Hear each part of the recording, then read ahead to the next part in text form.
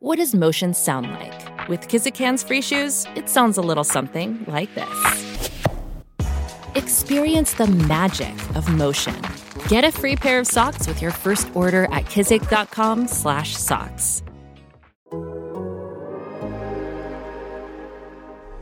The new Miami, the new Miami, the new Miami, surge, the new Miami, the new Miami, the new Miami, surge. Same thing when we walk through. With the you ain't no bark, dude. Straight dog when we bring the fight. Ain't scared of no bright lights. Welcome back to the Wide Right Podcast. I'm your host, Manny Navarro, Miami Hurricanes beat writer for The Athletic. It is Tuesday, June 8th, around 5 o'clock. I know it's been about a month since we've done a podcast here at Wide Right. We've been very lazy this summer, waiting for this recruiting period to come along. And who else could I bring in but the familiar voice of former Miami Hurricane Kelvin Harris to be my co-host for this episode. Kelvin, what's your summer been like, man? I know you've been exercising a ton. You and I have been talking a whole lot of NBA in our free time, but what do you have you lost some weight, man? You look thinner to me. Oh, yeah, I lost, probably, I don't know, maybe 20 pounds. That's great, man. And just walking around the neighborhood around there in Fort Myers, right? Pretty much. Actually, it's the crack. It's the crack. That's the secret. I got a really good dealer, and I get good rates. He remembers me from when I was in high school and at UM, so I pretty much don't pay for it. And I'm going to do an infomercial on YouTube on, how to properly, use the crack. Because, it gets a bad rap, but if it's done properly, you can lose some weight. I think I can make some money off of this YouTube thing. Well, I appreciate you coming on, man, to help me out with this episode, because Mike Zimmerman and company, these guys, they're too busy with the big national podcast now. They said, hey, you're going to have to do a lot of this stuff on your own in the future. And I said, all right, that's cool. But, I got to get Kelvin. I got to get people on to co-host me because I hate talking to myself. Those podcasts to me are boring. And I need to have some entertainment. You provide it with your crack jokes, so I appreciate it. I obviously, it's a busy time for Miami in terms of recruiting. We knew that, this month of June was going to be busy since, nobody had been on college campuses officially for visits in over 15 months. And basically, they have crammed 4 weekends plus, cookouts and other kind of camps all together into this month, the 1 month that they're actually allowed to talk and meet with kids.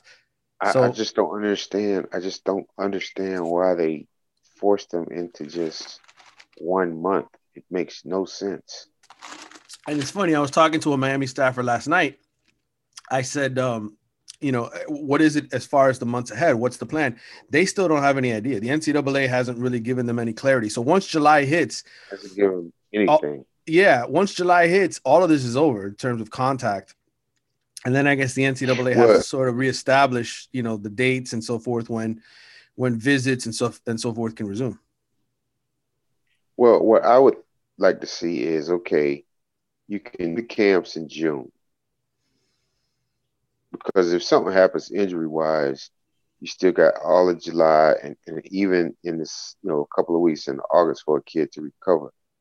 And just, depending on the state, all of August, because some of them start in September. Mm-hmm. And then what you can use July for is visits. Mm-hmm.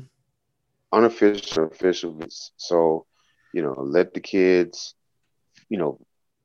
schedule their official visits, over the weekend.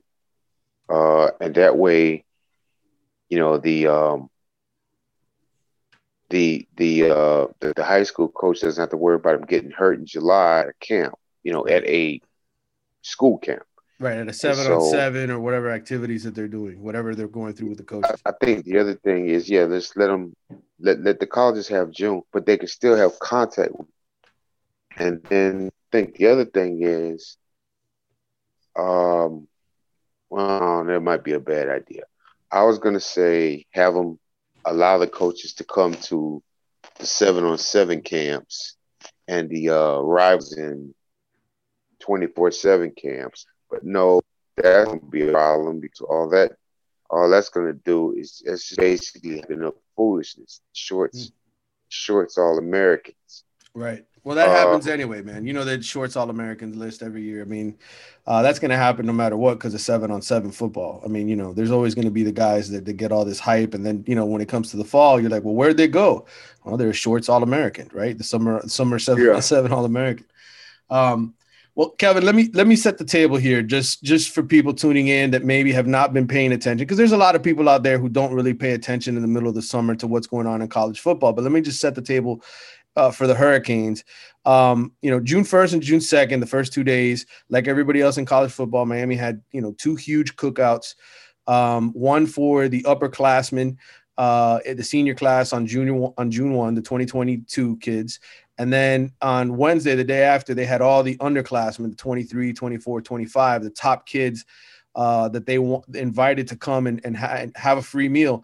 It was well participated. I think they had up to like 35 upperclassmen seniors to be on Tuesday. And then I want to say between another 40 and 50 underclassmen, the top local, many of the local kids, as far as juniors, sophomores, and freshmen who were on campus. So it was very well attended. And that was a victory for Manny Diaz, because the worst thing that could have happened is, no kids show up, right? It's obvious that he's made a ton of progress, that it was well attended. No, nobody's not going to show up for free food. So, right. I mean, now that the Armella kid was interesting in that he went to the Midnight Madness thing at FSU, and then he flew back and made barbecue. And I think he had to go to FSU. Right, that's where his dad played. Yeah, he's got obligations. Him and Marvin Jones both have to at least pay respects. I don't know if FSU is in the lead for both of them. They've been doing a good job early on recruiting, but I got to be honest with you. I just don't trust them as recruiters right now. I think once you get into the season, I think Miami will come around. I mean, I see we got Shamar Stewart coming around. If I had my choice, though, I'd take Marvin Jones all day. That kid's the best. He's the best pass rusher in the state. Well, we can certainly get into that debate in a little bit. Let me continue to set the table here. So you mentioned Florida State. I think they've got 8 commitments right now. One thing I've heard from my conversations with people on Miami staff, and we'll get into who the visitors were the first weekend and next week and even the one after, because I've got a list here. I've spent some time, going back to my roots many years ago when I was a young man, not a 42-year-old guy with a gray beard and 2 kids. But when I was kidless and I spent a lot of time caring about recruiting, I went back to that reporter guy and I talked to a lot of people this week. But my takeaway is Florida State's got 8 commitments, but Miami likes some of the guys on their commitment list. And I think Miami is sort of banking on the fact that Florida State's not going to have a great year. And at some point, Miami's going to be able to come and swim and get whoever they want, from the Florida States and other programs. I think that's sort of an approach internally of, hey, we only have 2 commitments right now, right? Quan Lee, the receiver out of Gainesville, who they picked up last month, and Ja'Curry Brown, who they got in March, the 4-star quarterback out of Georgia. But I think the feeling with Miami is, look, patience. We got 2 really good back-to-back classes. A lot of the kids in the 22 cycle aren't going to play at Miami as freshmen. They may not even play their second year because of how much depth this team has. And so what they want to do is, I think the approach from Miami's perspective, what I've gathered from my conversations with guys on the staff, is they want to get the best kids. And so the reason they've only got 2 commitments is because it's not like before when they went out and they got commitments from 3-star guys and 2-star guys because they were worried, we may not get somebody. They're big fish hunting in this class, and they want the best. And not only that, but they're also looking at the transfer portal. I mean, there are guys in that transfer portal that they want, including a kid who signed with USC recently, and the last cycle, and then now just the same thing as Cody Brown, the running back out of Tennessee that they got. Out of Georgia, who went to Tennessee that they got. It's the same deal. They're trying to get this kid on board to come to Miami. I'm going to give you his name right now. I have it here in my notes. Is a Toya or something like that. Yeah, Jay Toya, a 6'1", 300-pound defensive tackle, 4-star defensive tackle out of Simi Valley. He entered the transfer portal last week, went to Michigan last weekend on a visit. Miami's working to get him to come on a visit. And, they're still looking at linebacker. So to me, right now as it stands, Miami's got 23 available scholarships. They got 2 commitments. So that really leaves them with 21. I think they'll hold a handful more for transfer. So really, when you look at this class, maybe 17, 18 high school seniors, and the rest end up being transfers and guys that they, signed backwards, like the Olawusin kid from UNLV, the offensive tackle, and Cody Brown, who we mentioned earlier, that their scholarships count towards the 22 class. So, I think, and I also had a conversation with Manny Diaz a couple of weeks ago for my State of the Program story, which is online today. Just made it today at theathletic.com. They're being really, really patient. They're looking in the transfer portal. This is no longer about, hey, we need bodies. This is about, we want the best kids. Well, part of the reason why they can do that is, one, they had a good year on the field, and 2, they had a really great year recruiting, and they got some of the top kids, and those kids are energetic about recruiting their friends. Because let me tell you something. Yep. Any program, I don't care who it is, Ohio State, Alabama, Clemson, if the kids ain't promoting the program, you're not going to get good kids. And right now, the kids are promoting the program. But deeper than that, the talent in Dade and Broward County ain't up to the same level as it has been the last couple of years. So why would you take commitments from guys who you really don't think are that good? I mean, and I told DVD this, like, when I look at I'm going to use the DBs. When I look at the DB class in Dade and Broward County, there's 2 kids from here in my area that are better than everybody, but maybe are a little. And that's Devin Moore from Naples, who is probably going to go to Notre Dame. I mean, he visited Notre Dame, Bama, Florida, and Stanford. Kid's 6'3", 190, and runs a 4.4. He's been starting since his freshman year. He's a track guy. And I look at all the kids like over here, like I know a lot of people like the Jacoby Spells kid. He ain't as good as Devin Moore. And then the Chris Graves kid from here in Fort Myers and Bishop Row, 6'2", 175, 4'4", 540, long arms, and he plays receiver. So what that means is, if the ball comes to him, it's possibly a pick 6. But I look at him and I see, if he was in Dade or Broward County, he would be a 5-star kid. He would be, and now mind you, he's a 4-star kid now, or hot 3-star. I don't know how they rank that shit, but he's got a lot of interest because he just, you look at the class, and I'm not saying that these kids in Dade and Broward County aren't good, but they're not. There ain't no Patrick Surtains in this class. And let me just say that. Right. No, the talent level this year is definitely down in Dade County from the last couple of years. And I'm preparing to do some recruiting confidential type articles for The Athletic. So I've done a lot of research just on the state. And, the one thing I don't think Miami gets enough credit for, Kelvin, is, you talk about mining the state for talent. In the last 6 years, I went back all the way to 2016 when Mark Richt and Manny Diaz first got here. In terms of the blue chip kids, I'm talking 4- and 5-star according to the 247 rankings, the composite and all that. Nobody's recruited more 4- and 5-star kids than Miami in the state of Florida. They've got 51 kids. I think Florida is next with like 42. So it's not like they're not doing a good job recruiting not only their backyard, but their state. The issue is, the best kids, the Bosas, the Surtains, that's who Miami's trying to win over. And I think now, building off of what they did last year, getting James Williams, the 5-star kid, the safety out of Plantation American Heritage, getting Leonard Taylor, another 5-star kid, you're starting to see the tide change a little bit for Miami. And maybe some of that had to do with the fact that kids couldn't take trips. But the point is, with Travaris Robinson on staff, with DeMarcus Van Dyke on staff, with Rhett Lashley on staff, let me tell you, I've talked to some high school coaches the last couple of weeks. I don't think it can be undersold how good of a recruiter Rhett Lashley is and how well he bonds with kids. Okay, he does a really, really good job. So that's another aspect on the offensive side where I think maybe it doesn't get talked enough. But my point is, they're shooting for bigger stars now. It's not just about getting, the 4-star, the 3-star guy. they want the best. And so these last couple of weeks, and they're going to have some big time visitors on campus here the next couple of days. But you look at this past weekend, okay, 7 guys who came to campus. I think I talked to 3 of them over the phone the last couple of days, but I'll go over them real quickly. Quentel Jones, 3-star defensive lineman, defensive tackle, 6'2", 315 out of Peach County, Georgia. Anthony Jones, a tight end. He's a 2-way player out of Henderson, Nevada, Liberty, 6'5", 242. He's a 3-star kid. Malik Agbo was the big one. I don't know if you saw the photo of him and Manny Diaz. Did you see that one? Oh, yeah. Yeah, I did. That was hilarious. He's a kid out of Washington, 6'5.5", 320, 4-star. Miami's looking at him as an interior offensive lineman, even though he's listed as an offensive tackle. He's somebody very high up on their board. They really like him, and I think Guerin has a good relationship with him. I'm going to go over the whole list here. Jordan Allen, another safety, 3-star kid out of Louisiana.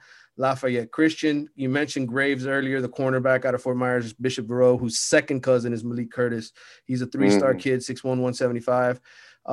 They had Omar Graham out of Fort Lauderdale, Stranahan, the linebacker, kind of undersized, 6'1", 205, 3-star. Then they had Traquan Fagans out of Oxford, Alabama. He's a 4-star kid, top 100 recruit cornerback, 6'2", 181 out of the Alabama area. Of those 7, okay, the only ones I was told that Miami would have accepted a scholarship, like had those kids wanted to commit, they would have taken it, were Graves, okay, the Bishop Verreau kid, and Agbo. Those are the 2 kids. Now, obviously, Fagans, I know he's a top 100 kid, but I guess the feeling with Fagans is, he may end up at Alabama. He's obviously, it's the home state school. Alabama, just beginning to sort of slow play the kid and may end up jumping on him. But Graves and Agbo are the 2 they would have taken commitments from. I think in the weeks ahead, there's more guys, more high profile guys. They're going to get both of those. Yeah. Well, that's the feeling, they're going right? to get both. I'm pretty sure they're going to get Graves. Yeah. I'm pretty sure they're going to get Graves. I think. Of those 7, which ones did you like the most? Graves and Agbo. Yeah, the 2 that they want to take, right? Yeah. Yeah, I hear it. I'm hearing, through the other little people who do the recruit thing, that they're not that the Graham kid is sliding down.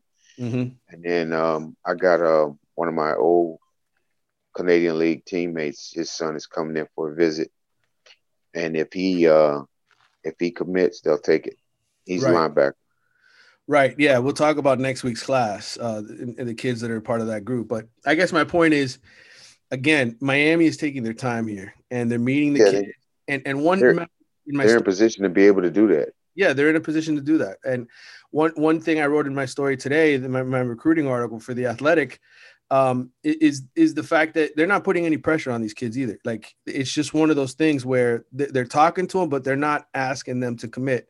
And I think, that's one approach that may or may not pay off for Miami. But right now, with kids like Anthony Jones, the kid out of Nevada, who, Miami wants as a tight end, other schools like Oregon want him as a defensive end. The kid likes that. He likes the fact that Manny Diaz, when he sat down in his office with Manny Diaz, there was no pressure. Like, hey, we need you to commit now and this and that. Like, the kids are responding well to that, and we'll see. But I guess the theme of the early going here for this podcast and a message that I want to be able to convey to listeners is, yes, Miami only has 2 commitments, but there's no reason to panic. There really isn't. There isn't, and the theme that I'm going to convey is that the talent level in this class, not just in Florida, but all over, is So, and I'm not saying that the kids aren't good, but hey, ain't no Trevor Lawrence's in this class. Right. Ain't no Derrick Henry's in this class. And if you notice, even we didn't even talk about wide receiver. No, we haven't. The state wide receivers, not very good this year in terms of overall numbers. Yes, they've got Quan Lee out of Gainesville, but he's one of these guys who, you talk about. He reminds me of DJ Dallas when you read his story. I mean, the guy has his own business moving. Moving company. I'm trying to get Quan on Shark Tank or something. Yeah, I'm trying to get Quan on the phone to do a feature story on him, but I know the guy from Canesville, your buddy, you were on his show. Streeter, yeah, Streeter. He was. He's an interesting character. Yeah, he had him on there. So if you want to check out the interview, at some point I'm gonna try to get Quan on. But this coming week, let's talk about this coming week because there's more guys that they're gonna push for. I'm going to go over the list quickly. Number one, Bear Alexander. This is a kid, a five-star kid. He's kind of the headliner. Was a Georgia commitment for a long time out of Fort Worth, Texas, Brewer High School, 6'3", 325. I know people I just got through watching his film. What do you think? Yeah, he's got a chance to be good. He's got most of the time he plays low. He does pretty good against double teams, and he's pretty mobile. I saw another film of him, playing some basketball. He's got pretty good athletic ability, but he is a run stuffer. Yeah, he's a guy that, from what my intel from my conversations with people on Miami staff is, he'd been talking to Miami for a long time. I think he got a Miami offer, years ago, and basically Miami's recruiting department, always talked to him. They just maintained the conversation. One of these national kids who'd never been down here, but apparently his father is a Hurricanes fan. And so that's sort of the connection. And an hour after he decommitted from Georgia, he announced his first trip was to Miami. And apparently he'd been telling the staff for a while, hey, when I decommit from Georgia, I want to come see you guys. And he kept true to his word. Yeah, so, I talked to the main Georgia beat writer, and he was like, yeah, he's basically just a nose tackle. And I get what he was saying. He's trying to downplay it. But the reality is, if you look at Georgia's D-line, they're basically Alabama. Right. I mean, the interior guys for Alabama and Georgia are great two technique guys.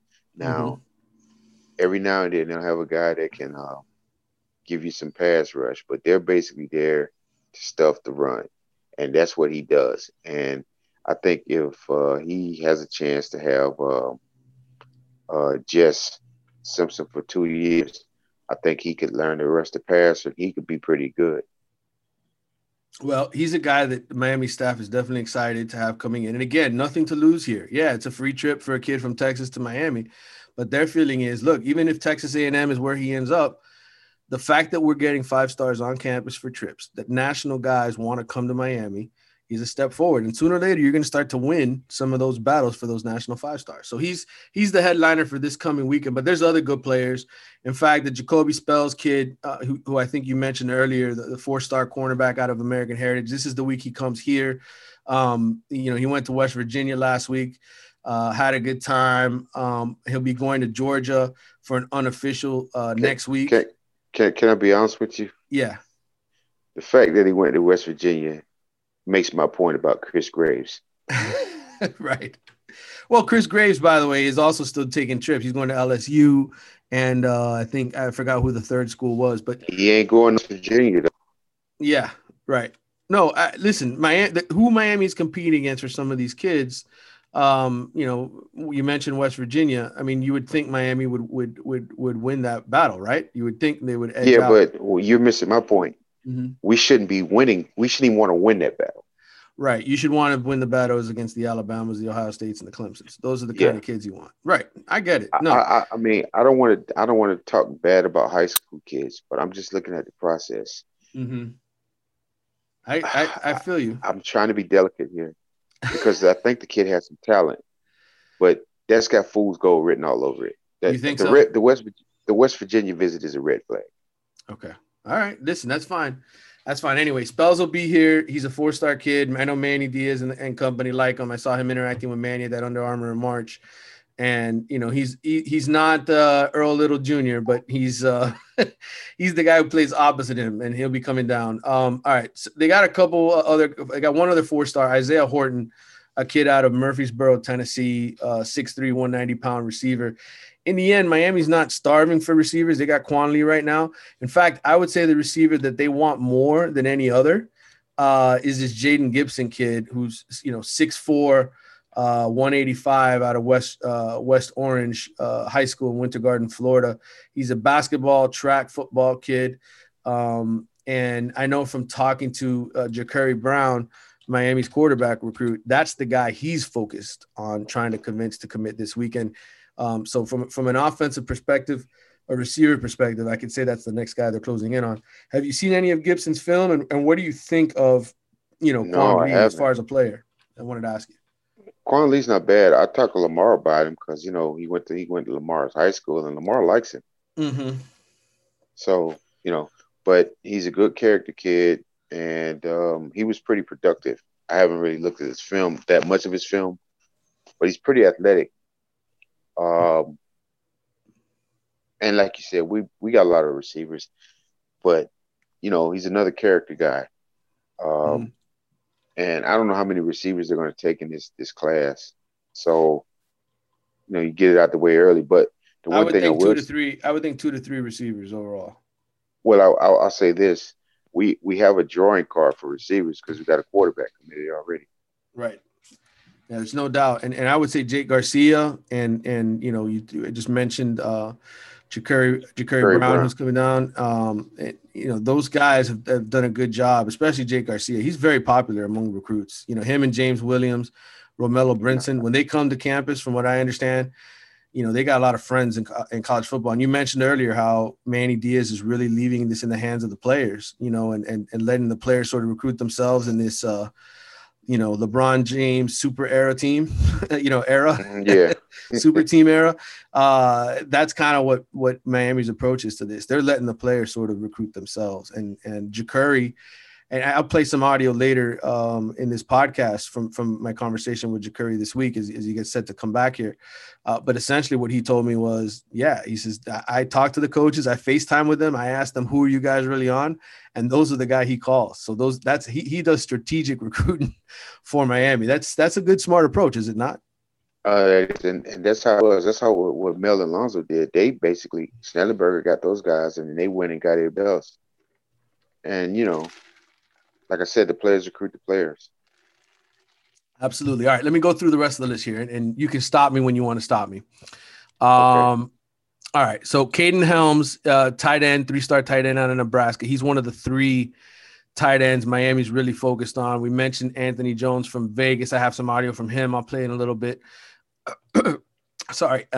Aside from Caden, Miami's also going to get Jaleel Skinner, a 4-star kid out of South Carolina. He'll be coming in a couple weeks, but Caden's a guy from talking to somebody on the staff last night. They think he's the best fit because of his receiver skills. He's 6'5", 222. The problem is most people think Oklahoma is probably the team to beat. But, we talk about the tight end position. I would say he's one of 3 that they're looking at. And I think ultimately if they sign 2, it's only because maybe they have some more problems on the roster with kicking guys off, etc. Okay. All right, Justin Medlock. I know he's your guy here, the 3-star linebacker out of Manville, Texas. Miami's in on the 3 in-state linebackers, including Wesley Basainth out of Miami Central, who I would think is their number 1 defensive target. But Medlock is an interesting player. He's only 6'1", 210, went to the same high school as quarterback De'Aaron King. I know his dad, I guess, played linebacker at Texas A&M. He's got a brother who was a tight end, so he comes from an athletic family. Tell me about the Medlocks, man, what you know and what you think. Me and Jake and his dad, we played in the Canadian League together. Mm-hmm. I got to tell you guys this story. Go ahead. All right, first of all, we played in Las Vegas. This is when the Canadian League expanded to America. So we played in Las Vegas, which is a whole nother 30 for 30, that whole 1 year. So, we go our separate ways. But after Jason left Vegas, he went to Calgary, and he played in Calgary for 2 years. They're in an exhibition game, and he had started here before at Rush In, and the starting defensive tackle gets hurt. They were down a couple of defensive tackles. So they put this guy in, and after the play, this guy is grab assing with one of the offensive linemen and gets Peter rolled right in the Medlock leg. Tears the ACL. He ends up having to rehab that whole year, and that was basically the end of it for him. He didn't come back the next year. He stopped playing. So he says, they get back to the dorms, and that guy says, "Man, I'm so bad. I'm so sorry, man." And he said, "Man, the dude was a real nice guy and a good dude." And he was just like, "No, hey, Dewey, hey, Dewey." You know who Dewey is, right? Yeah, of course, Dwayne The Rock Johnson. He says, "Hey, Dewey, no, it wasn't y'all. Shit happens." Now, I know you feel like, who the hell is Dewey? It's Dwayne Johnson. So Dwayne Johnson ended this man's career, and that's how Wow. ironic this whole thing is. But anyway, then I actually playing arena ball in Houston, and I ended up staying in Houston. And Jason, was living in Houston, so we're friends. We did business together. His roommate at NM is not a defensive coordinator for the Lions, Aaron Gant, who was an All-Pro corner Mm-hmm. in the league for a few years. He played like 12 years. Mm-hmm. So he has an excellent line. The older brother is a tight end at UConn. He's actually looking to transfer. So Right. Justin reminds me of Jesse Armstead. He's great in space. He's got great range, and the way they use him, he covers. He could actually play the striker position. Yeah, that's an area that obviously now when you look at how Miami's going smaller at weak side linebacker and striker, it's more about guys that are just fast and can play in space and tackle. And I think, he's 6'1", 210. That's probably the ideal size for a striker, right? I mean, that's what I think Gilbert Frierson is, isn't he? He's in need that same exact size, 6'1", 210. So yeah, it'll be interesting to see how this visit goes with Miami. But I think right now that's his only official visit in June for Justin Medlock is Miami. So I think there's a possibility that could be a future commitment. So all right, let me keep going down this list here. Ja'Cory Thomas, another striker type recruit out of Orlando Boone. He's 6'1", 188. He's also being recruited by Florida State. So he's going to end up visiting FSU. I think it might be a Miami FSU battle for him, assuming Miami wants him. I mentioned Jaden Gibson earlier, the big 6'4", 175-pound receiver. You got Leighton Nelson, the offensive tackle out of Orlando Boone. He's a 3-star kid, 6'4", 275. You talk to, Garen and people, related to the offensive line. What's kind of the approach from the offensive line in this recruiting class? Well, they're going to need some more bodies next year, and I know Garen is really high on this Nelson kid. He actually might be the number 2 guy, I think, behind, maybe number 3, behind Agbo and Armella. Yeah. Yeah. Where does Cameron Williams fit in? He's a 6'5", 360-pound kid out of Duncanville, Texas, offensive tackle, 4-star recruit according to 247. He loves it. Yeah. Ultimately, though, it seems like none of these guys, the good news is none of these guys are going to have to play right away. Well, I think he'd take all 4 of them. He would if he could get all 4 of them, right? Yeah. Because he'd have time to develop some of them. All right. And then I see the Dachi Richardson kid is, he's trying to, put his name on the radar. I don't really know anything about him. I got to ask Roland about him because he's a Central kid. Mm-hmm. I don't know how big he is. But those other guys, the Williams kid, I actually watched him. Well, I was watching Duncanville and Manville, or Duncanville and North Shore, because they've had a battle the last 2 years. And I was watching, and then, he's a left tackle, and you're like, at first I wasn't paying attention. I was like, oh, he's a junior. Then you go back and look, it's like, well, he's big as hell. Mm-hmm. Damn, he's got some great feet. So, yeah, they really. But the thing about it is, okay, he's in Duncanville. Bear Alexander's in Fort Worth. That's in the DFW area. They know each other. Justin Medlock's in Manville. That's a state power. They all know each other. So if one falls, you probably could get at least one or maybe both of the other. Right. And then there's some other Texas kids recruited. So I wouldn't be surprised if we get maybe 2 to 4 kids from Texas this year. Yeah. It's funny, the state of Texas, really, when you look at, and I went back and I looked at just the blue chip recruits, just the ones that 247 Sports gives a 4 or 5-star to, Texas and Florida are way ahead of everybody else in terms of just producing every single year, having, guys that are considered that level. So it is important for Miami. I mean, you don't want to just get De'Aaron King or Charleston Rambo out of Texas. You want to try to get some of these defensive tackles, these offensive linemen, because back in the day when Jimmy was doing it, he always got guys out of Texas. Well, yeah, ironically, it started with Charles Farms. And it was funny because I was his host, and I thought for sure he's going to Oklahoma. So we just like, hey, man, we're going to have a good time. We went shop pool, went to the club. And he kept saying, yeah, man, I'm coming here. I'm like, yeah, all right, whatever. And then he shows up. And then, then the next year we get Jesse Armstead and Kevin Williams, and then we get AC Tellison. So there was about a 3, 4, 5 year run of Texas guys. Right. And, Louisiana is another place where we'd have one or two guys. We got Pat Riley. He was the first one. He had Carlos Jones. Mm-hmm. You got some more Jay Ina. The problem is that, LSU is they do a great job of keeping kids in state. And then the other problem is that the kids now in Louisiana, their families aren't financially able to send them to places as far away as Miami. Because, Alabama's not that far. Georgia technically isn't that far. They can drive to Georgia. They can drive to Athens. They can drive to Tuscaloosa. They're not driving to Miami. Yep, they're not. Let me ask you, this Falentha Carswell kid, have you heard about him? He's a new visitor that I got a text message from somebody on Miami staff this morning. They added him as an extra visitor this coming week. Anyway, interesting kid. He's out of Sandersville, Georgia. He's never played football. He's a basketball player, 6'7", 275 pounds. Ooh. And right now, the only schools he's got offers from besides, not really, I don't think he's got a scholarship offer even yet from Miami, but he's got Georgia State, Georgia Tech, Ole Miss, and Oregon. But Miami's going to get his first visit this weekend. So he's one of these under-the-radar basketball kids. Listen, we've seen a lot of great players go from playing hoops. Where are they going to play him as a tight end or defensive line? Tackle. Offensive tackle. Yeah.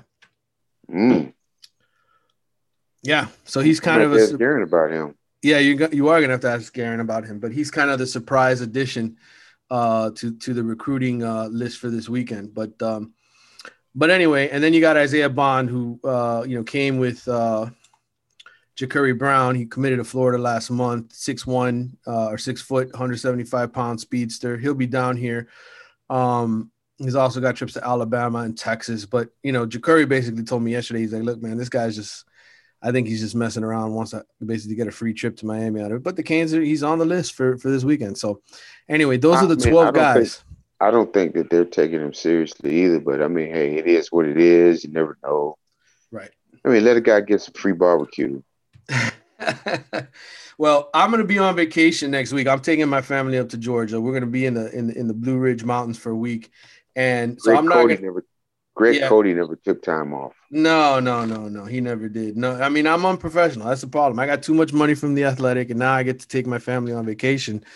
So I'm gonna actually enjoy it. I'm not just gonna stick around my house and sit in the pool like I've basically done whenever I've had any free time here the last couple of months. I haven't been anywhere. I'm actually gonna take my family somewhere next week. So we won't have a podcast again next week, but we will at the end of June to sort of wrap up all these recruiting visits. To be honest with you, Kevin, I don't like talking recruiting because I just feel like it's just so overblown, man. Like so many games. We're 6 months away from signing day. And so I dedicate a whole episode to it because it's my job, because I know that people want to know what's going on with recruiting. But let's be honest, you and I know this is a different kind of situation for Miami. Like they don't need to, this isn't a class where it's like make or break for them. It's like, it's filling needs more than anything else. Mm-hmm. And that's good. When you get to that point, that means Manny Diaz has things on the right path. But the 18th is we're not going to have another show. I have a list here. Somebody sent me a text this morning of who's going to be here, and I'll share the names with you. Okay. Wesley Besainth. Okay. He's the kid out of Miami Central. You got Nick Cole, the cornerback. He's another no-star kid out of Georgia. He's a 5'11", 175-pound cornerback. Landon Abisha, that's the wide receiver. Ja'Curry mentioned him to me yesterday. I got to look up Landon's height and weight. But he's a kid out of, I think, Louisiana. Who'll be coming down here, another receiver. Anthony Lucas. I mentioned him in my story today. He's a 4-star offense. He's a 4-star defensive lineman. Okay. He's been to Texas A&M. He's going to go to Notre Dame this weekend, and then he's going to be at Miami on the 18th. He's out of Arizona. Where's he from? Out of Arizona, okay. Scottsdale, Chaparral High, 6'4.5", 279. So he's kind of that's one of the powerhouses out there. Yeah, so he'll be a big one for Miami. RJ Maryland, the tight end, Russell Maryland's kid. He'll be down here. A tight end out of South. I don't know if it's South Lake Carroll, but I know he plays South Lake Carroll. Yeah. Yeah, the one who played Northwestern back in the day when I was there for that. He'll be down here. He's a 3-star tight end. You got Kamari Rogers. That's a kid I think Miami's going to get now, by the way. From Somebody else said that. Yeah. He's a 4-star cornerback out of Mississippi. He spent a lot of time talking to Jake Garcia. And, he's kind of being treated as one of the cornerstones of the class, from a leadership and athletic ability standpoint. He's a big, tall, long corner, the way T-Rob likes him. He'll be coming down to take. Saying. Him and Graves both, if you get 2-6-2 corners. Right. DJ Wesolak. Now, I think DJ, where did I see his name before? I had him on one of my lists, and I can't remember what the hell position. This is the problem with recruiting. There's so many kids that you need to have an encyclopedia type knowledge of all of them. And it's just hard. It's just hard, especially when you're talking about multiple classes. All right. This is an edge rusher. I remember now, 6'3.5", 240 out of Missouri, 4-star kid. I think he was supposed to go to Florida on the 18th. I think he's coming to Miami now. Anyway, okay. USC is another school after him. But he's on the list of guys that Miami has penciled in here for the following week. And then Markeith Williams, I know he's the safety type recruit out of the Orlando area. Let me see what high school he goes to. Orlando Evans, 6'1", 170. I think he's close with Ish, the Miami striker coach. They went to the same high school. Right, they're close. And then I think the other name I have here is Ja'Cory Thomas, but I also know he was originally for June 11th. So I don't know which weekend he'll be coming. Ja'Cory is Orlando. He was here for a camp. He was here on the 1st. Right. So anyway, those are the guys that are for next week that I got here penciled in to come in as far as the list. So I wanted to share it with you guys. So, I'm not just like ripping shit off of 247 Sports or Rivals. I actually am a reporter who gets information on my own. But anyway, those are the names. Kelvin, I guess a parting thought here before I play some of my interviews here from this past week with some of these recruits. What are your final thoughts when you look at, where Miami is June 8th, 2021? I think we're in a great position. I think that we'll get a few more commits this summer, and then, probably be some surprises that people will get some guys that people thought we probably couldn't get. And like I said, there's a lot of really good kids, but there's nobody in here that's going to come in. There's no Leonard Taylors in this class. I don't see any James Williams in this class. And I'm not just talking about in Florida. I'm talking about nationwide. Mm-hmm. There's some really good players. And let's just be real. Some of these kids in this class are going to play as true freshmen. Right. I just don't know. I don't know. I don't see superstar written on a lot of them. I see good kids that will develop into, I take the Bear Alexander kid. I see potential, but he needs coaching. You know what I'm saying? Right. Well, and another guy I think that falls in that category is Shamar Stewart, right? The kid, the number one kid in Miami-Dade and Broward, according to the rankings. He's a guy who's got a ridiculous NFL type body. He's 6'5", 270. But you and I were talking about him last night. He's a defensive tackle waiting to happen.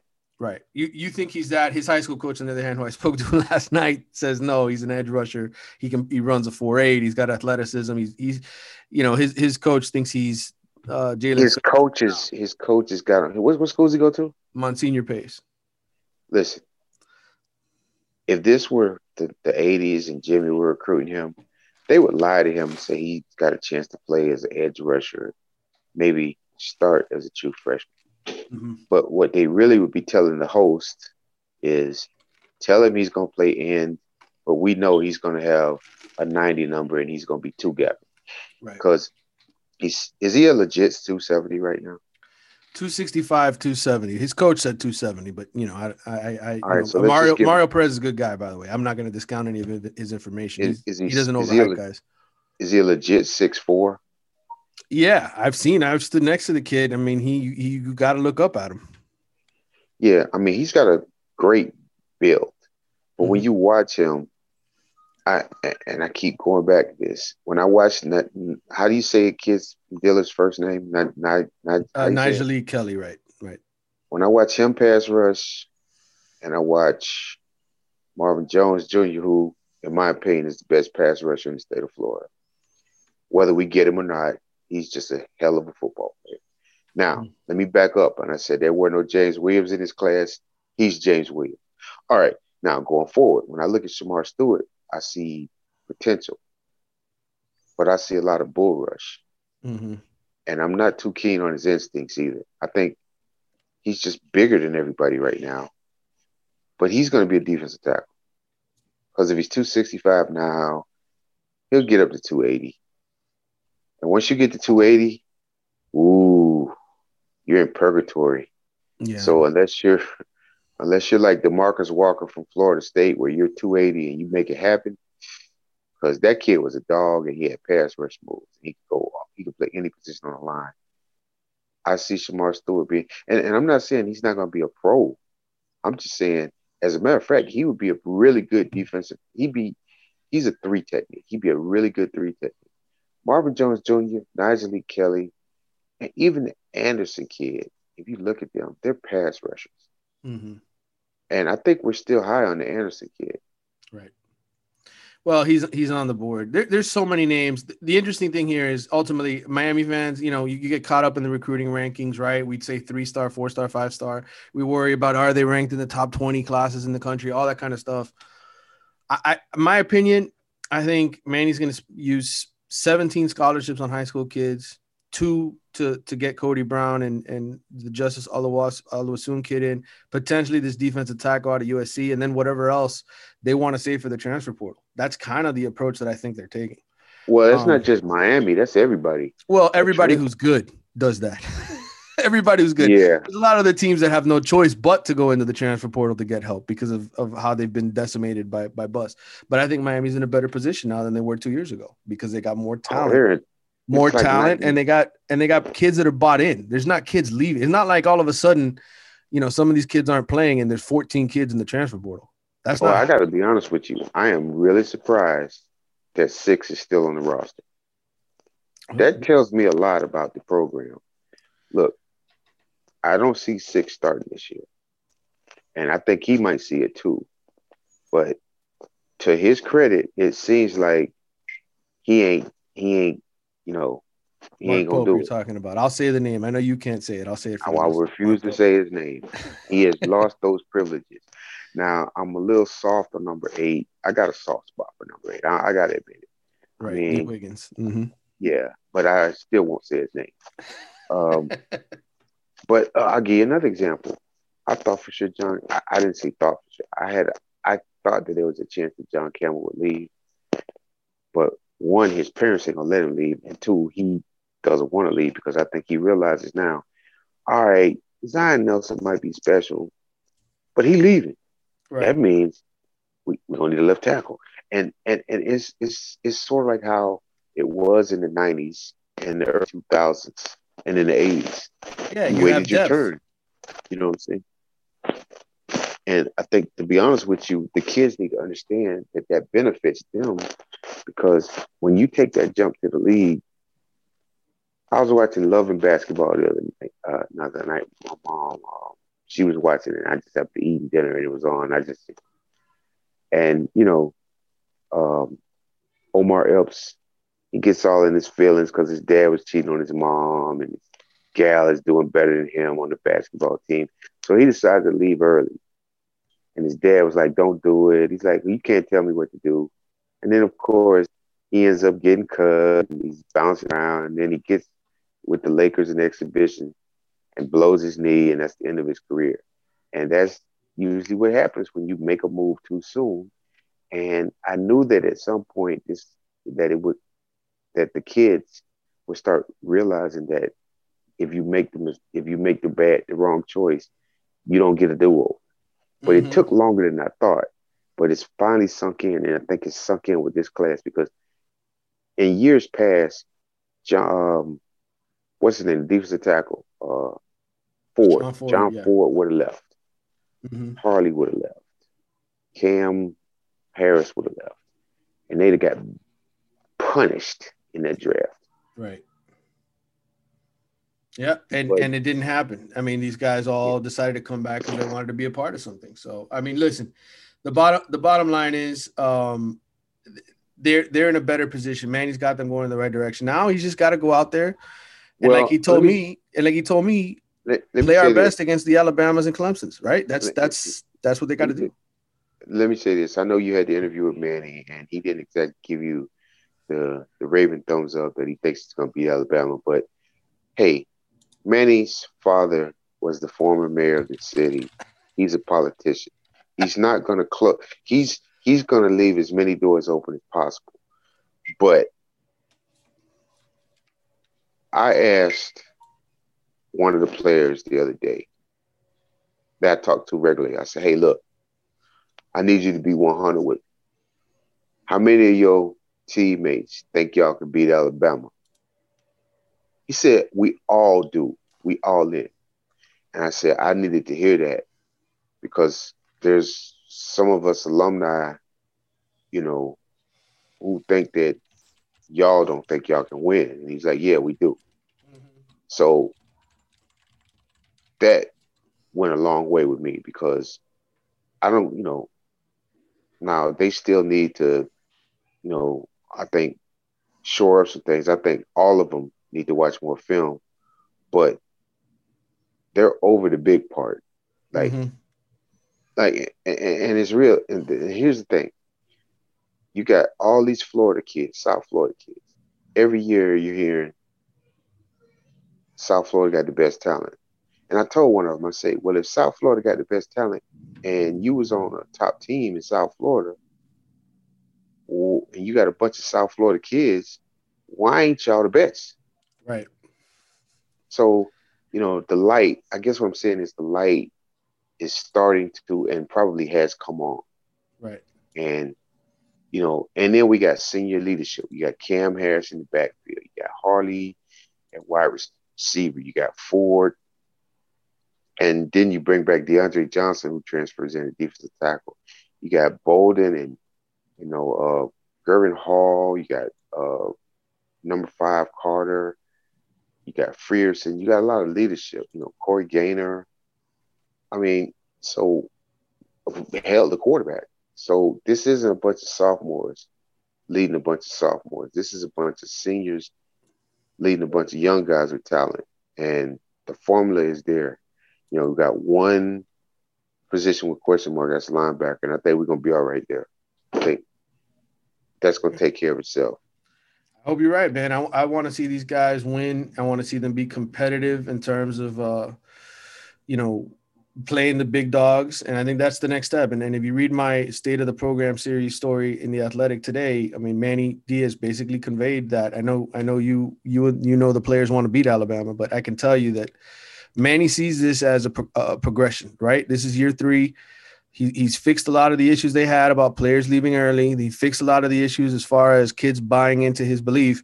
Now the next step is delivering, big time on the field. And, but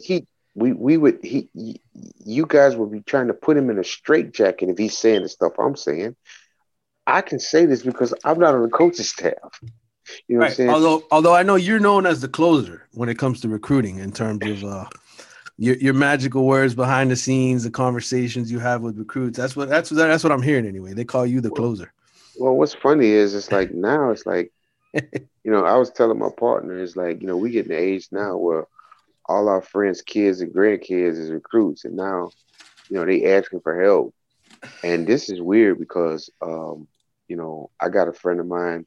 His son's going to the 9th grade. He's coming to the camp tomorrow for the 9th and 10th graders. So I was telling Packy, hey, look out for this kid. It's one of my boys, blah, blah, blah. Then me and him talking about Medlock, you know what I'm saying? It's like, but, look, you got the kids recruiting the kids. You got a great coaching staff that can recruit. They can't come out as coaches and say, we're going to kick Alabama's ass. Right. Because if you think Rhett Lashley don't think he gonna take it to them, you fool yourself.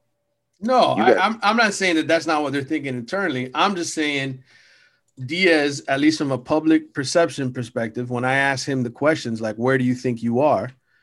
He wants the expectations to also be fair. Like, hey, I'm trying to his quote in my story, I'm trying to eradicate all the things that have held Miami down for the last 2 decades. That's a man who's making smart, calculated decisions and seeing it not as the lunatic fans, I think, where a lot of them are like, well, you got to win in 3 years, right? That's how all of them feel. I think he's trying to say, listen, I got this fixed. Now we need to add all the depth we need in terms of recruiting talent, right? Get all the best players, stop taking kids who shouldn't be at Miami.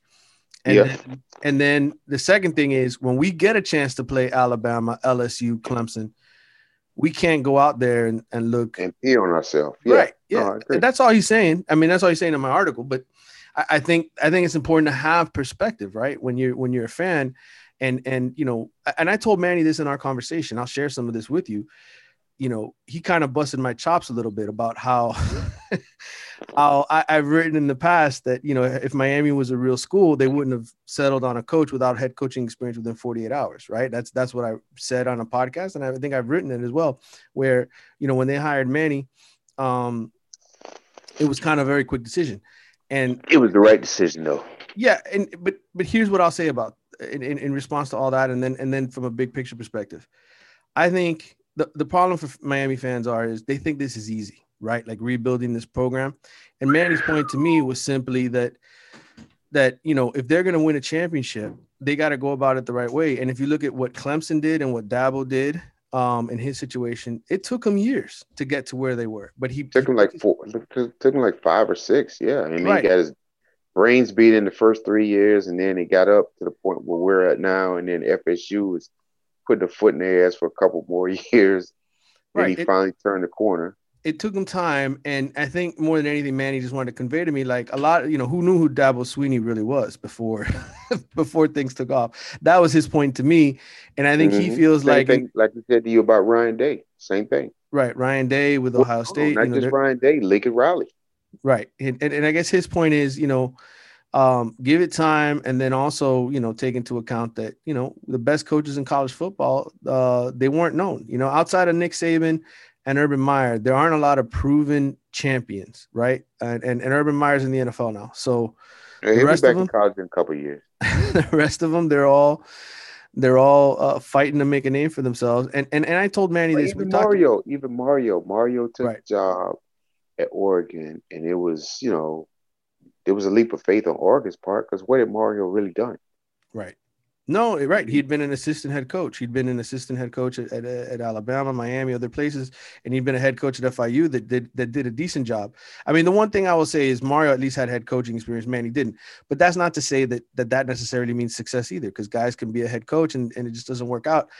I think more than anything, and this is something I don't want to end with this before we get to some of the interviews I wanted to play, but I told Manny flat out, I said, listen, I think if people really look at Miami's situation, it's a lot harder for him to win nowadays than it was for Howard, because when Howard took over, he's under the radar. Yeah.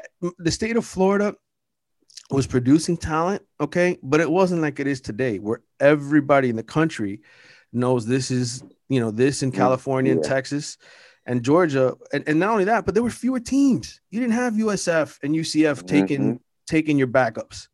You know, well, to make your point, when I was a high school senior, USF didn't have a football team. FIU didn't have a football team. FAU didn't have a football team, and UCF was Division I AA. So it was just Florida State. Hello? Yeah, I'm here. Okay, you picture left. Florida State, and Miami. Yeah, now, that's it. So yeah, it definitely has changed. Yeah, and so we agreed on that. But anyway, Kelvin, man, listen, I appreciate you coming on, doing this show with me. I think I might be on your show soon, one of these days, whenever you record another one. So I hope people will be sure to check that one out. You want to plug it? Yeah, Manny will be one of my guests. We're actually going to record tonight or tomorrow night, and more than likely I'm going to get Melvin Bratton on. He's got a water that business. He's the owner of this Keene Water. They just purchased a plant in Georgia. I want to let him talk about that, and also about, you know, with him, he's also an agent, and he's got, you know, some pretty good clients. So, you know, that'll be my back in the day segment. And I may actually reach out to Ivans or Gabby and see if I can get them on, because, you know, they get a hard on off of this shit. So, you know, They're not like me. They don't like coming in for a few days, talking to a bunch of people he hasn't spoken to in a while. We had to pump you up with like 8 bottles of Viagra to get you to talk about this shit, you know. But I mean, Gabby. Listen, man, my recruiting days were the Willie Williams days. Okay, that's when I was a star in the recruiting business, and that was what 15, 17, 18 years ago. Yeah, you was so young and snotty nose. Yeah. And Gabby's what, like 23? Gabby's a young guy. He's just got married, and Ivan's. Listen, they love it, and I give these guys all the credit in the world. It is hard to cover recruiting. They go hard, man. Every single day. They ain't quite Larry, because Larry is he's not you. He's the encyclopedia. Larry's the encyclopedia. He's the historian. Yeah, Larry is not you. He's a combination of Bill Buckholter, Baxim Finger, Tom Livett. And I had Gabby on him and Matt Shodell from Canesport, the Rivals guy who covers all the recruiting. Matt's been on several times on the pod. I had them last month to preview all of this stuff. But now we're in the middle of June. They wanted some content, which I hadn't given them anything new in a month. Here's what I'll tell the Hurricanes fans who don't like the recruiting: the season is coming soon. It's coming soon. We'll be talking about Alabama. Okay? I'm gonna end it by saying this. I told my man over at Georgia. I forget the name of his site, but he's one of the main guys for Georgia, like, Canes Insight and those guys. This guy's named Brooke Austin. We were talking about, some of these kids, and then we got to talk about Bama. And I said, hey, I'm going to tell it to you right now. We're beating them by 10 to 17 points. And he was like, wait, what? I said, and I stopped him and I went over it. And I'll tell you people the same thing. This is not the 2019 Alabama team. This ain't the 2020 Alabama team. This team is vulnerable. This team is the fat girl in the club at 3 a.m. who just lost her boyfriend. She made, or I shouldn't say the fat girl, but the good-looking girl who just lost her boyfriend. I mean, yeah, there's 2 or 3 guys, 4 or 5 guys that are hollering at her, but she's got low self-esteem. But she ain't trying to tell nobody that. And I'm going to say this again. They just lost their only quick player on offense, Keelan Williams, to Texas. All right, they took Ohio State's 5th best receiver, Jameson Williams. They don't have any quick players. Let me reiterate this. This is Alabama now. So it's not like the cupboard is bare. They have really good football players, but they're big and bulky. And the reason why Rhett Lashley can't sleep at night, can't wait to get, because he knows we are a mismatch nightmare for this team because we're quicker than them. This is like watching Trae Young play the Knicks. And to your point and to Manny's point, if the kids show up, we're going to beat this team. Because when you break down the rosters, we're the vet. If you took the names off these 2 teams, we're the veteran team. I told you we were going to get into football talk, guys. He is too excited for this opener. We will be over with recruiting soon, but for now, I gotta let this audience go, Kevin. We will break down Alabama. We will break down Appalachian State. We will break down Michigan State, Central Connecticut State. I'm not Virginia. wasting my time with Appalachian State. We're gonna go in depth with all these teams. I'm not talking about Virginia. Come on, man. Stop that. I got to get to these interviews here. Kelvin, thanks for coming on, man. I'm going to play some of this audio here from Ja'Curry Brown, Anthony Jones, the tight end out of Nevada, and then we're out of here. But thanks for tuning in. 2-game season, people. All right, guys. Really excited. I'm ready to get back down there since the week before I committed and really just come out and enjoy the city and talk to Coach Lashley and kind of just let my parents see it. This is the first time ever going to Miami, so it's really just a trip for them. Cool. What are you looking forward to the most? When you did your previous visit, what did you really get a chance to see, and what didn't you get a chance to see? I got to see everything but football related things. I never got to go inside the field house and stuff like that. So I'm really just excited to see just hang around more players that are there. Kind of recruit a little bit with Jaden Gibson and a lot of other guys that are going to be there. And really just enjoying myself. Really just like, I mean, we're in the summer now. I'm out of school. This is probably like my first and probably my only vacation I'll ever take. So of this summer. So I mean, yeah, I'm really just like really excited to enjoy it. Really just like fall in love with it like I did before. I know when I reached out to you before, I was curious. Did you ever end up doing a lot of recruiting for Miami? Were you reaching out to guys? I know you said you might be doing some of that. Yeah, absolutely. Yeah, always. Who are some of the guys you've been talking with and sort of building relationships with? Number one, Jaden Gibson, receiver out of Florida, for sure. Him, a little bit with Bond. Bond be playing though. I don't know. Bond be playing a lot. But him. Wesley Bessentine, Kamara Wilson, guys that are like that. Miami's like really high on that. We're high on. Malik Agbo. Yeah. Yeah, he just came on so. Yeah, he really enjoyed it. Him, Wesley Bessentine, I said him, Kamari Rogers, guys of those nature. Just guys that we're high on. Like, yeah, I've talked to like coaches and stuff like that, and I mean, just guys that are high on, because I'm not gonna go for a guy that like they're not messing with, and like, you know what I mean? Right. Like, it's really strategic with it, pretty much. Yeah, I gotcha. Well, I was gonna say, it seems like, I know they only got 2 commitments or whatever, you and Quan Lee, the kid out of Gainesville, but it seems like they're not. I don't know. They're not just rushing to like get commitments. Like they really want the best guys, and they really like they're not like messing. It's kind of like they know who they want, and that's it. Right. Yeah. Because like last year's class, 21 class, was like a really really tough class, a really big class too. Mm-hmm. So I mean. Really, this class, like depth, and then those guys, like, that are, superstars, like you said, we're not playing around like we want. We're not trying to, like, just throw out offers and get commits and yada, like, get the hype. I mean, it doesn't matter. We're just going to get those core players, those solid guys that are really just going to be the future of the program.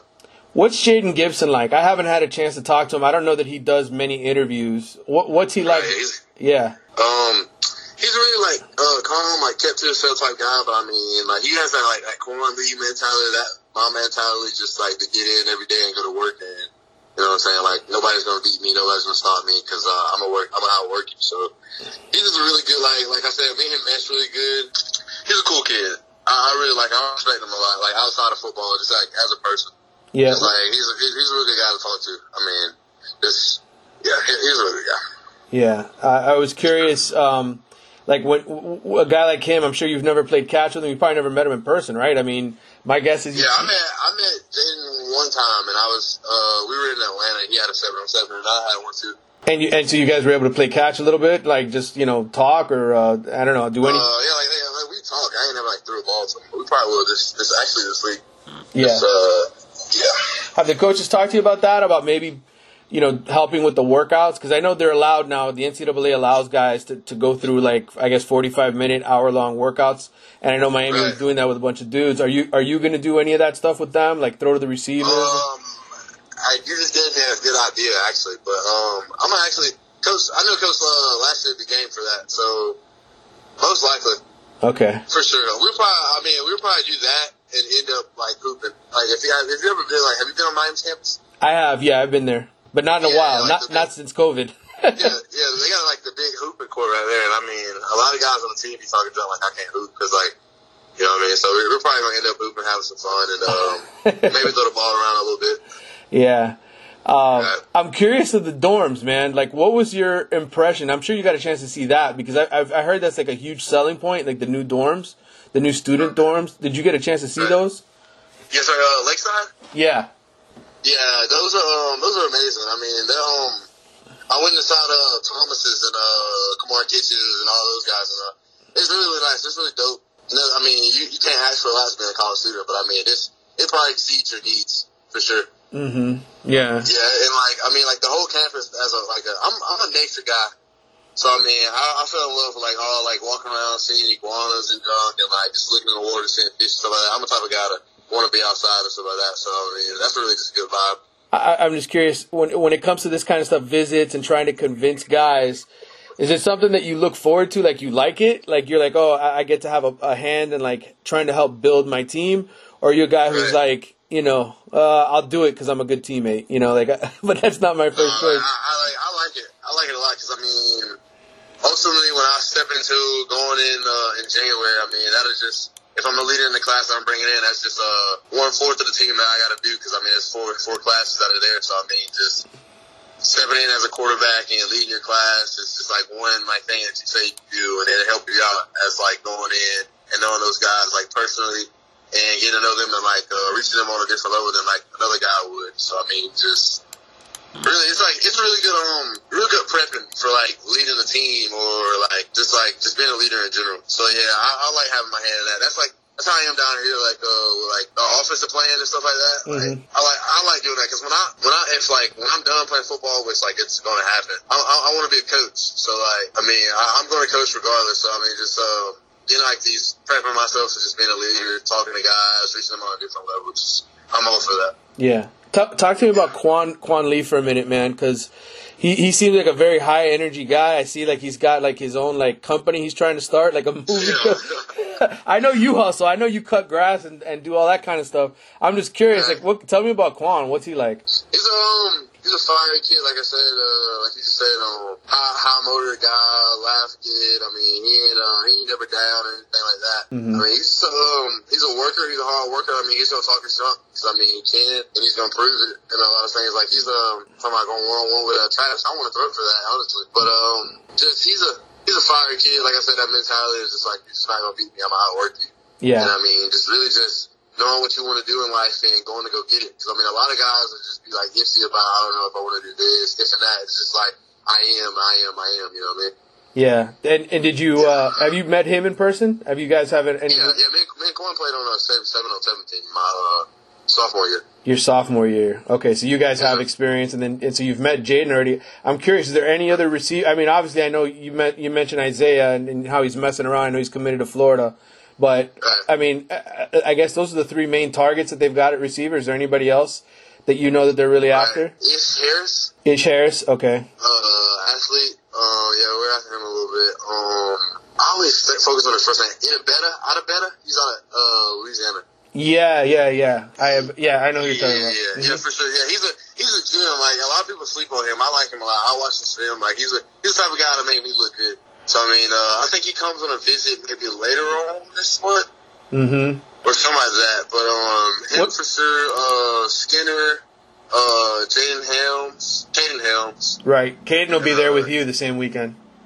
Right. Yeah, so we're really just building on. Those are guys that we're really high on offensively. Yeah. I know they're not going to take a ton of offensive guys. It's going to be a very defensive-heavy class. So it's like, I guess when you got to make sure you get the best ones, you know? Do you do any of this? Do you know any of the defensive guys? Like, have you tried to meet Wesley Basainth or any of the other guys that they're really after? Wesley for sure. Kamari Rogers. Right. Shamar Stewart. I mean, we just got a crystal ball for him. Yeah, that's right. Yeah, actually. Yeah, so, him for sure, is it NJ Kelly? Najee Kelly, yeah, the defensive end, yeah. Yeah, him for sure. I mean, we're really heavy on, Gatto Watson, Jacoby Spells. I don't know why I just, missed him. And, Jordan Allen. I mean, guys just guys like that. Those and do the coaches give you a list? Do they tell you hey, these are the guys we're really after, or is it just from conversations you gather all that? There's I've FaceTime. They talk to all the coaches, and pretty much it wasn't a list, but it was names that because like I said, I don't want to be going for a guy or you know what I'm saying, pushing Miami towards him, and then our coaches don't even really mess with him. So right, you know what I mean? Like you said, we're trying to get guys. So I mean, I trust any coach's judgment on that staff, so I mean, just up to them really, and I'm just applying pressure as a player standpoint. Yeah. I talked to one of the defensive guys, and he was basically saying he doesn't think a lot of guys will commit maybe till July just because everybody wants to get their trips in. So Is that what you're hearing from the kids too? When you talk to guys hey, I'm not going to decide till later. Yeah, that was early on. With Jaden, he said that, but now he's I want to come in faster because he's been on visits and stuff like that. I respect that too.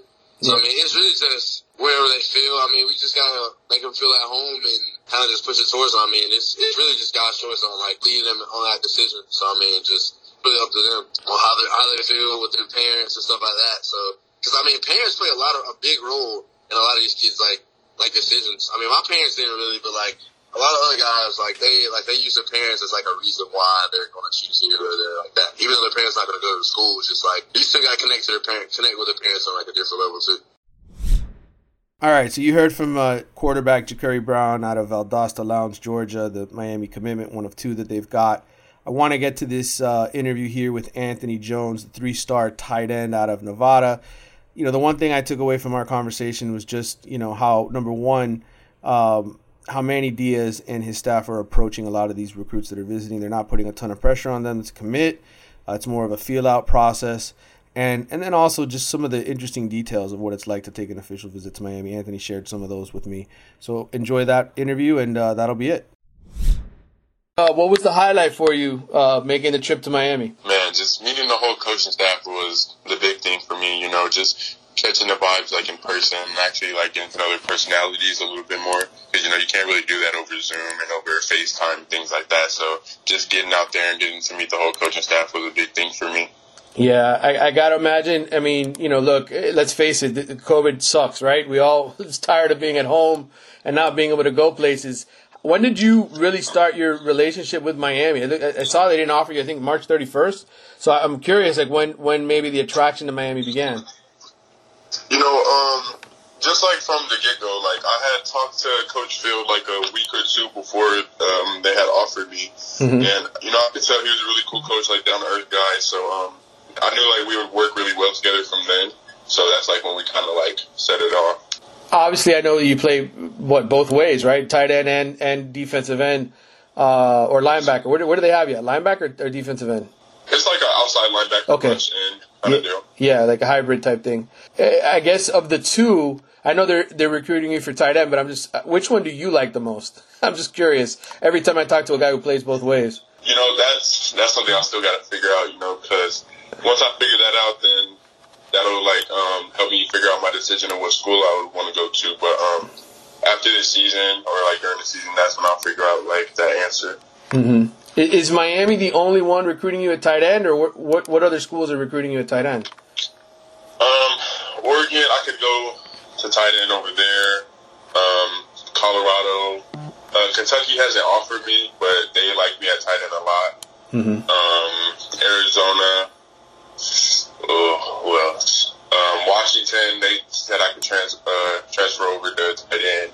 Mm-hmm. You know, just a couple other schools. The only real schools that like really want me on defense, like mainly, is Texas and USC. So a lot of the schools are pretty lenient with where they would where I could play. Right. Did you? I mean, I guess as a kid, did you always play tight end, or were you always on defense? Was there one you played before you got to high school more than the other? So like when I was in middle school, I actually played quarterback and middle linebacker. Oh, so, wow. Yeah, once I got to high school, I went to my first high school. I went to a program that didn't really throw the ball, so I was like a blocking tight end my freshman year. And the sophomore year, I was only playing defense. So now this year, like I really get to show like how I play on offense, and then like how much better I got on the defensive side of the ball as well. Yeah. When you think about it, I mean, obviously, you know, you think about your future. I'm sure you want to play in the NFL one day.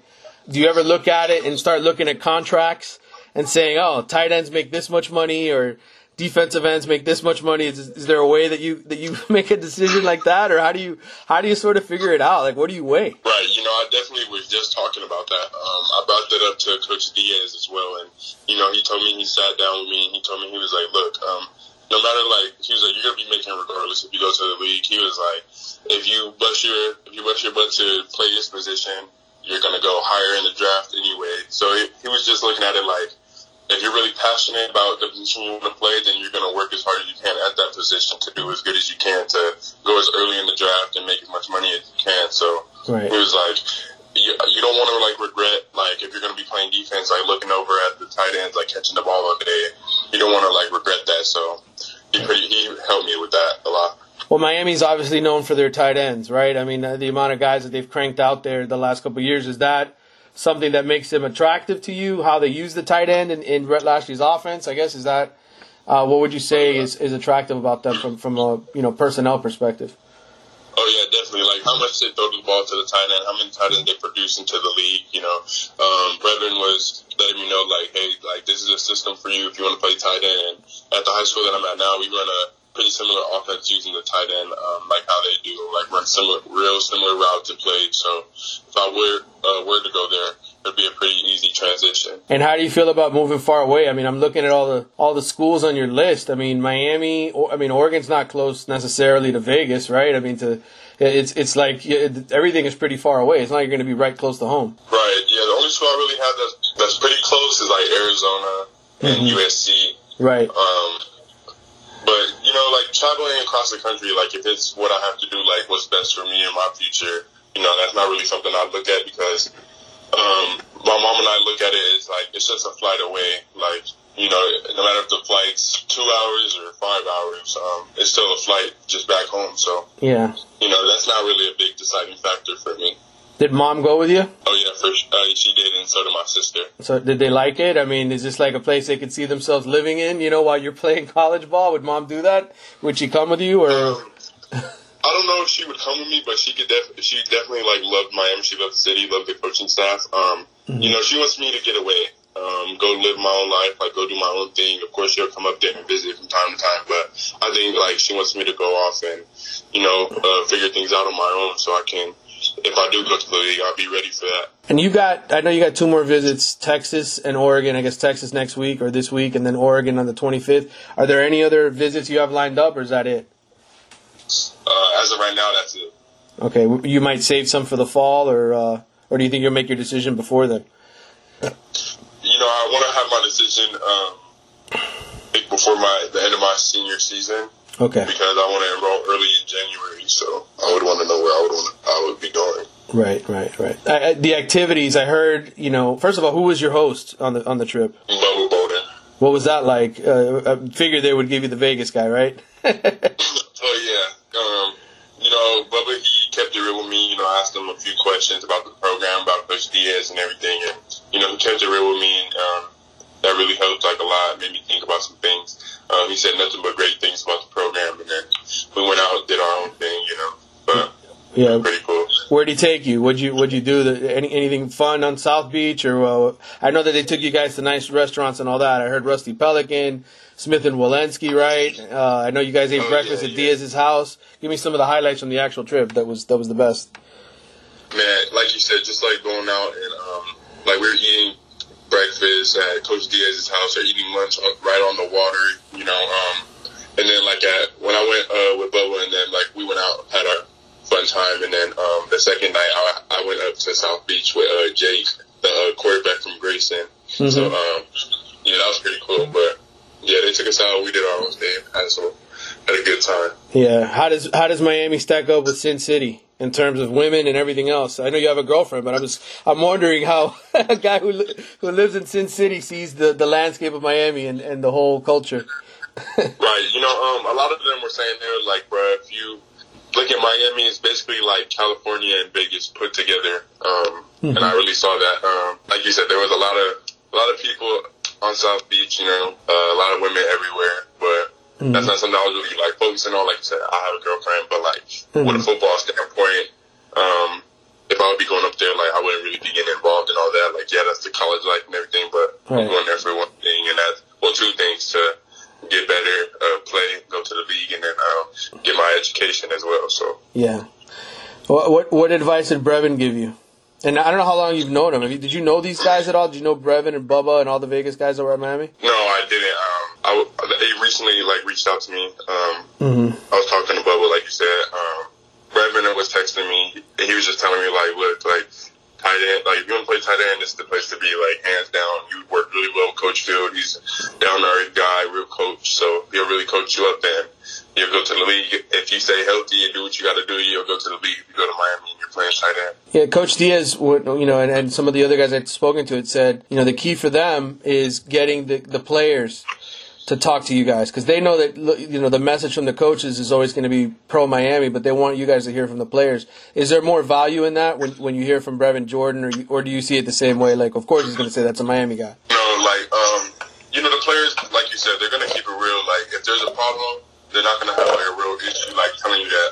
So it was good like hearing a lot of the feedback like from the players, and you know, they were saying like the coaches never changed like when they got from like when they were recruiting them to when they got on campus. So that's a big thing because, you know, a lot of coaches change up like once you get on campus, or they tell you something and they tell you one thing and they do another thing, you know. So that was a big thing for me. Like, but what he was telling me, like, you know, Coach Diaz has been the same guy since I've been here. So yeah, hearing that from the players was a big thing. Yeah. So when do you think you'll make up your mind, Anthony? You said you might make it up before the season or at the end, or when do you think you're like? And how will you announce it? How will you kind of get it out? You know, haven't really thought about that yet. But like I said, just sometime like it will definitely be sometime during the season for sure. Okay. So I can focus on the rest of the season and know where I'm going in because I'll be leaving in December. So. Okay. But wondering where you get your athletic genes from, man. Mom an athlete, dad. I mean, where do you get the athletic genes? My whole family plays sports. My dad is really tall, but my mom, she was a water skier, played basketball. Mm-hmm. My older sister, she was top track. She was really like one of the best players or best runners in track when she was in high school. One of the top basketball players. My second older sister went to U of A, played volleyball. Mm-hmm. So, yeah, our whole family is pretty athletic, and then I guess I just got blessed like with the height and size. So right. Did when you I guess I know every player usually has like that final meeting with Coach Diaz, and you mentioned talking to Coach Field. When you left, were they putting pressure on you? The one thing I've heard is that they don't do that. That Miami doesn't really try to pressure guys. What was sort of their message, you know, at the end? Yeah, they were. All they did was talk about the other programs. You know, they were talking like nothing bad about the other programs. A lot of great. They were like, you're gonna love Texas, you're gonna love Oregon, but just remember, like, it's the people that you're gonna go to the school for. Everybody's gonna have great facilities, this and that. But when you lay your head down at night, like, are you gonna be comfortable with the coaching staff? Because that's what you gotta deal with. Like, you're gonna get over the facilities and the big things like that, but it's who you're gonna work well with for the next 3 or 4 years. Right. So, yeah, we sat down with Coach Diaz, my mom and I, and you know, asked some questions. He answered them. Yeah, he definitely didn't pressure us at all. Like I said, like they were just talking great about the other programs, and you know, like no rush, but they were definitely showing their like how interested they were. And yeah, but no pressure there. Yeah. Did you like that? Do you think that's good, or did you want them to say, "Hey, we want you to give us an answer now"? I'm just curious as to the approach. Yeah. No, I definitely wouldn't have liked that if they were like, "Hey, we need to know now," because then, you know, then that wouldn't like really show like they have my best interest at heart, because I still have to go, you know, because I had already decommitted from Washington, so I want to take this recruiting process like slowly and make sure that where I'm going to commit to next is going to be the school that is right for me. So yeah, why did you decommit from Washington? I'm just curious.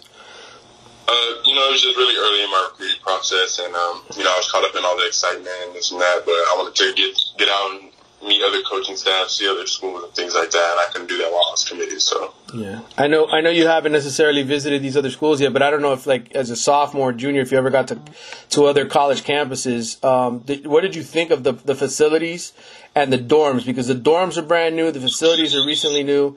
Miami for a long time used to get knocked on, hey, your facilities aren't that great. What did you actually think of the dorms and the facilities? You know, the dorms are beautiful.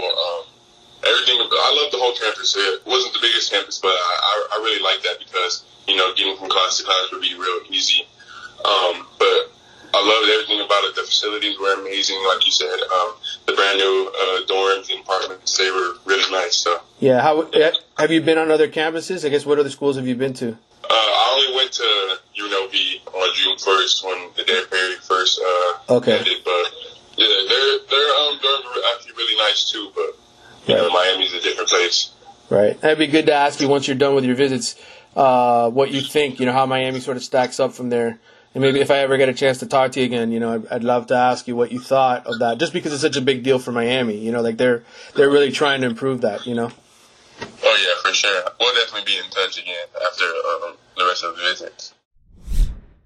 All right, so you heard the interview with Anthony Jones. That's going to wrap it up for this week's episode. We will be back at the end of June to wrap up the month of recruiting and official visits, talk about maybe the last weekend. I will be taking vacation next week, But we'll keep my eye on everything going on in South Florida. Hope you're enjoying your summer. Season's only a couple months away, guys. Fall camp right around the corner. We'll have Paradise Camp. We'll have a bunch of things to talk about in the next episode. Talk to you soon. 305 954 568